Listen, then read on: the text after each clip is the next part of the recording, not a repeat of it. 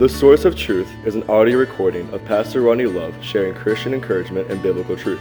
We hope this podcast can help make your path a bit brighter today. Psalms 119:105 says, "Thy word is a lamp unto my feet and a light unto my path."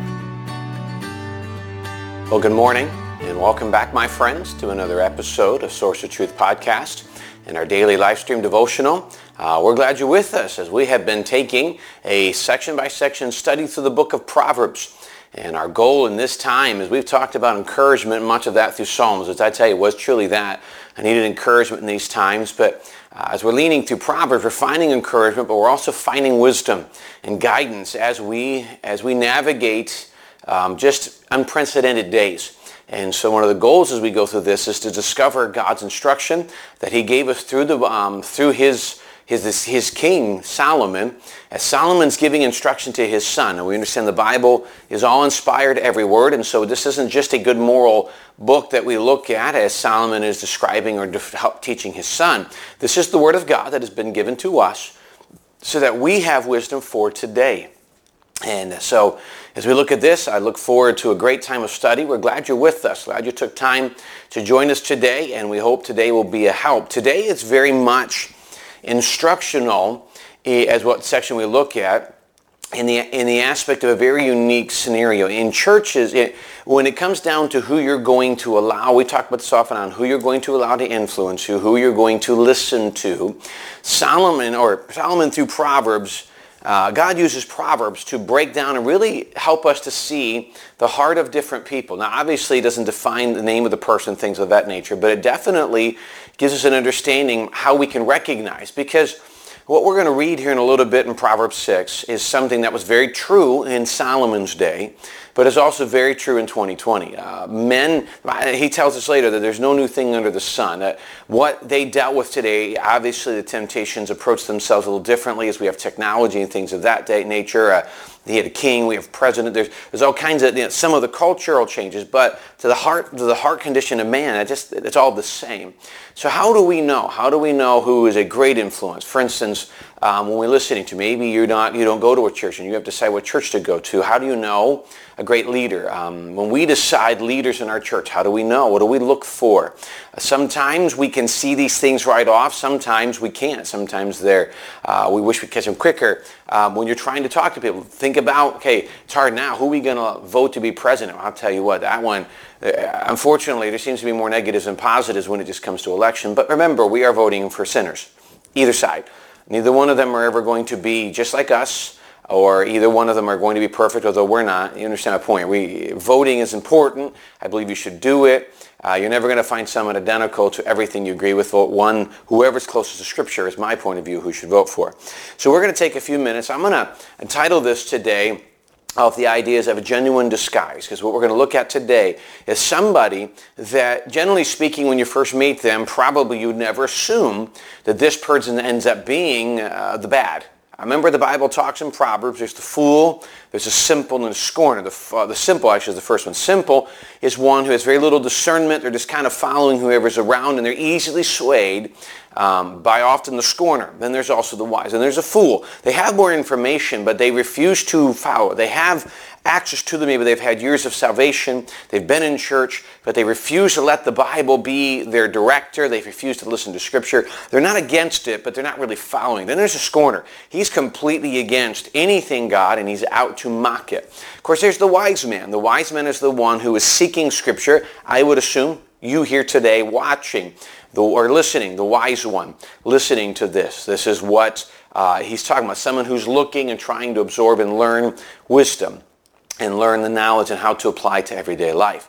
But today we're going to look at a very unique scenario because you really have a deceiver found. And let me encourage you that sometimes as we look in a moment and Solomon breaks down this personality, it's easy for us to automatically assume that the person we're about to read about, the moment you meet them, they're angry. They look angry in their face, and they're frustrated, they're angry, and they're just upset. And it's really easy for us to assume that these people are very obvious on the outside. Can I encourage you, as we'll read in a second, that is not usually true in this scenario. What we're going to do, the description of this person is a deceiver, and they work very hard to never be seen as what's described here. And so you have to use discernment and understanding. Now remember, in Psalms, David said, "Blessed or happy is the man that walketh not in the counsel of the ungodly, nor standeth in the way of sinners, nor sitteth in the seat of the scornful." It is very important who you follow, who you allow. And we want to love everyone and be kind to everyone, but there's certain levels of friendships and associations we have, and we have to be very careful who we allow to have in those levels of association. So, listen as we read through Proverbs chapter 6, go to verse number 12. Proverbs 6 verse 12 says, "A naughty person." Now the word naughty and a wicked man, the word naughty it's kind of silly to us today, but it would be a wicked person. So a wicked man walketh with a forward mouth. He winketh with his eyes, he speaketh with his feet, he teacheth with his fingers. Forwardness is in his heart. He devises mischief continually. He soweth discord. Therefore shall his calamity come suddenly. Suddenly shall he be broken without remedy. These 6 things does the Lord hate, yea, 7 are an abomination unto him: a proud look, a lying tongue, and hands that shed innocent blood, a heart that devises wicked imaginations, feet that be swift in running to mischief, a false witness that speaketh lies, and he that soweth discord among the brethren. So let's take the first few verses and break down. Remember, we're not looking at somebody that's obvious. Let me explain what I mean by that. He's describing a wicked person that he talks about a forward mouth, a perverse mouth. His mouth is going to be used for anything negative. He's going to hurt people. He's going to use it to just bring grief. But in verse 13, there's an interesting description. He winketh with his eyes, speaketh with his feet, teacheth with his fingers. Basically the premise you get from this is he finds himself to be cute. He or she, they find themselves to be cute in their approach. They're very understanding of what they're doing. They're not angry. It's not like they're been offended by someone. They're reacting to it. This is the heart of the person. And so they wink. When you see them, they're going to seem friendly. They're going to seem kind because that's the deception they bring on. I'm not saying they're not kind, but their heart is negative. There is just a constant frustration against just anything. Their heart is angry at something, and it seems, but they're not always seen that way. He winks with his eyes. He's deceiving. He or she are deceiving. So this person, when you see them, at first you think, man, they seem great. Here's what you do. The more you get to know them, the more you begin to see something's not right. And that's the Holy Spirit helping you to understand that something's not right. One of the things that the Scripture clearly states that is a clear identification. You look at them from the front, it looks fine, but what are they saying? He says their words, how is it? They walk with a forward mouth, perverse mouth. Their words speak lies to an extent. In James it says, if any man among you seem to be religious and bridleth not his tongue, this man's religion is vain. The tongue tells us so much about the heart of the person. And I'm not saying that you're never going to have anybody perfect. We're going to have good days, bad days. Our frustration is going to drive us to say and do things that we wish we hadn't. And hopefully in those scenarios we take responsibility, apologize, and get that right. There's a difference between somebody who says things and makes mistakes and gets it right. Well, there's just something different about a person who, in their own mistakes, is getting right with God, getting right with people, and taking responsibility. And this person who is fully aware of what they're doing and has no intention of taking responsibility or ever getting it right because they don't care. And you see it through their language. Listen to what they say. 14, forwardness is in his heart. He devises mischief continually. Forwardness. Basically, he has absolute no respect for authority, no respect for anything. He's completely discontent. He's always looking for ways to cause grief, and he has no respect for authority whatsoever. And I'm going to be very honest with you. Somebody who just has a constant disrespect for authority in general. Here's why I struggle with that. Who is the ultimate picture of authority? Well, that's God. If I have a problem with authority, ultimately I have a problem with God. And let me tell you why. God is the ultimate authority, and then God in Romans 13 and 1 Peter has told me to be in subject to those in authority over me. It also tells me in Hebrews to obey those who have the rule over me, for they watch for their souls. We have been told to put ourselves in subjection to people of authority. So if I struggle with authority, whether it be the police, whether it be my local officials, whether it be my family, whether it be my boss, whoever that is, if I struggle with that, ultimately I have a problem with God's authority because God's authority has told me to be subject to that person. Listen, you may have the worst boss in the world, but God's told you to respect them.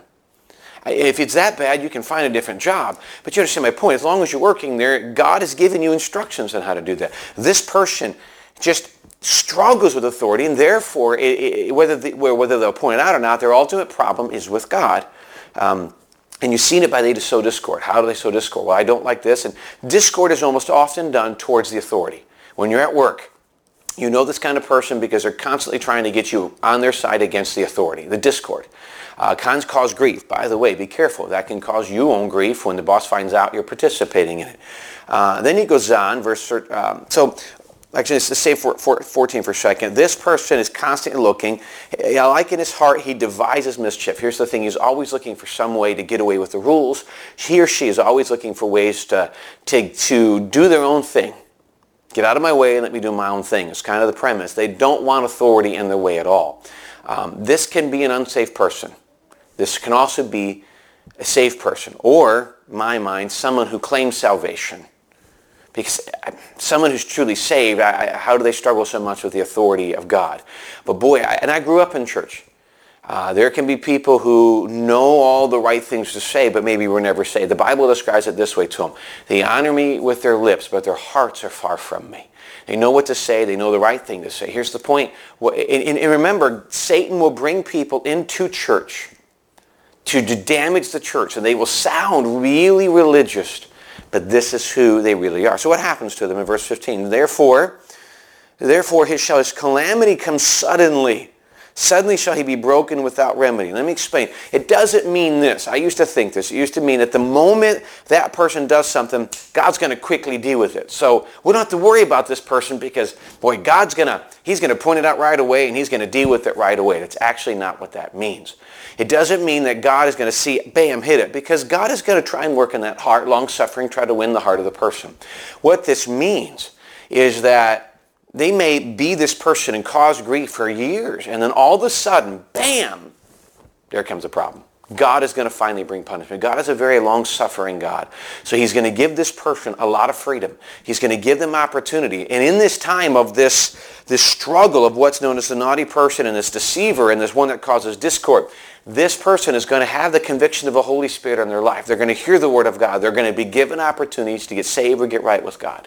When they choose not to do that, at some point, God's going to say, fine, and he's going to bring sudden, quick pain into their life, or whatever. The Bible, and especially if they're Christian, the Bible says he chastens whom he loves. So ultimately, at some point, God is going, and it's going to be quick, and it's going to be obvious what's happening. So, and you probably look back and say, my goodness, what just happened to that person? And we may feel bad, and rightfully so, but it's going to be God's working. Now let me go through. We could spend a lot of time on 16 to 19, and if I don't finish this, I'll pick it up again tomorrow. But reason I put these two together is you have this man that's described, and then you go to verse 16 and 19.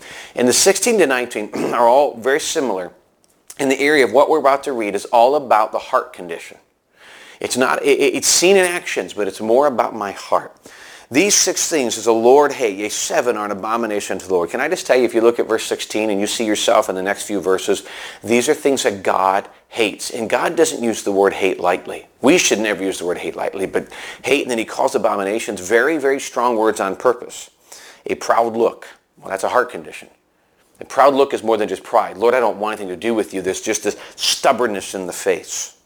It's this, I'm going to do it my own way. A lying tongue. I don't disagree with that. Hands that shed innocent blood. None of us would look at the three verses and 3 points and disagree. A proud person's hard to deal with. Someone who lies to you. You can't trust them. Someone who sheds innocent blood. These are really obvious things we struggle with. Let's go down to verse 18. A heart that deviseth wicked imaginations. Again, kind of repeating the description of this man. Their heart is not just, it's not a, should we say, crime of opportunity. This person's looking for ways to cause grief, and they will devise it. They see how it can happen, and they're going to do what they can to cause as much pain as they possibly can. A heart that devises wicked imaginations. Feet that be swift in running to mischief. This person wants it, and the moment there's a chance, they run quickly to cause grief, to be in pain. And we can all joke about things we've made mistakes and done and silly things. This is different than someone who had a rough upbringing or made some bad decisions. This is somebody who's constantly looking. This is a heart condition, very different than somebody who's made some mistakes, wants to get right. This is somebody looking and running with the desire to cause grief. It says in verse 19, this is a false witness that speaketh lies. And he that soweth discord among the brethren. He repeats that idea, he that sows discord. Among the brethren, among Christians. He says there are 6 things he hates. 7 he would consider abomination. You look at these things. Boy, I hope when we look at this heart condition that we would say these are things that God hates. I hope that your heart, and I'm guessing that if you're watching or listening to this, it would be true, that we would state that our heart desires to walk with God and to please God. Listen, we're not thinking that we have to be perfect to be accepted by God. He accepts us. But there's part of us that wants to please God and follow Him and do right. So these things should not be part of us. It's a heart condition. So I would say, number 1, if you find yourself, you feel like you're around people, so I don't even know why I feel that way. You don't need to. You don't even know why. The Holy Spirit's telling you to be very cautious around those people. But then evaluate your own heart. The Bible tells us, can 2 walk together except they be agreed? Why does that person, this naughty person, this wicked person, why do they have influence in my life? Because my heart is already having a battle that kind of recognizes this struggle. Again, we go back to that struggle they have with the authority of God. And there's some struggles in my life, whether I want to admit it or not. So their actions, their heart, somehow I agree with it. I recognize it. I don't even realize why, but I have a personal struggle in my life, and in a battle, a sin I'm not getting right with God, or something with God that maybe I'm frustrated or whatever. And so I agree with them, and I find myself thinking the same way. Be very careful. I look at verse 16 and 19, and Lord, is this me? Tell you something, these are things that God hates, and therefore when we're involved in them, they will ultimately bring pain. You cannot be right with God in these things. And they will bring pain to you and all of those around you. Be very cautious. We've been told not to judge people. And absolutely right, we should love people, not judge them. What I mean by that is those who sin, we don't judge them. But there's a difference between someone who sins and wants to get right and recognizes their problem, and someone described here with their heart condition is a constant desire for wrong. There is no desire for reconciliation. There is no acceptance of the responsibility. There's nothing in here that says, man, this is where I'm at and I want to get better. This is who I am and I'm good with it. I want to do wrong. I'm not judging those people, but I discern enough in Scripture to stay away from those people, as we learn again in Psalm 1. Blessed is the man that walketh not. Those people are out there, saved and unsaved. Boy, we be careful that we have a heart so sensitive to God that in discernment, not judgment, but in discernment, we recognize that and we're cautious. We want to love them, but we're cautious in how much influence they're allowed to have in our lives so they don't hurt us and brings pain into our own lives. Today, again, it was very instructional, very different to the norm as we're kind of, I want to say heavy, but we look at this and it can be overwhelming. We don't ever want to think this of people. Understandably, goodwill people don't want to think this of others. But let us be honest, as Satan can use these people to bring a lot of pain, and may we just be right with God ourselves to be a good influence. A good influence points people to Jesus and encourages people. And may we not be pulled down by the negative that will bring pain and really can just bring, ultimately, maybe if we're not careful, lifelong struggles. And may we not allow that to be something that brings pain, where Satan can use us to hinder the work of Jesus and to bring grief into our own lives. Thank you again for joining us on this Thursday. We hope you have a great afternoon, and we do appreciate, again, just taking time for a few minutes a day to join us in God's Word. And we hope you join us again tomorrow and Friday as we finish off the week together. Thanks again for joining us. God bless.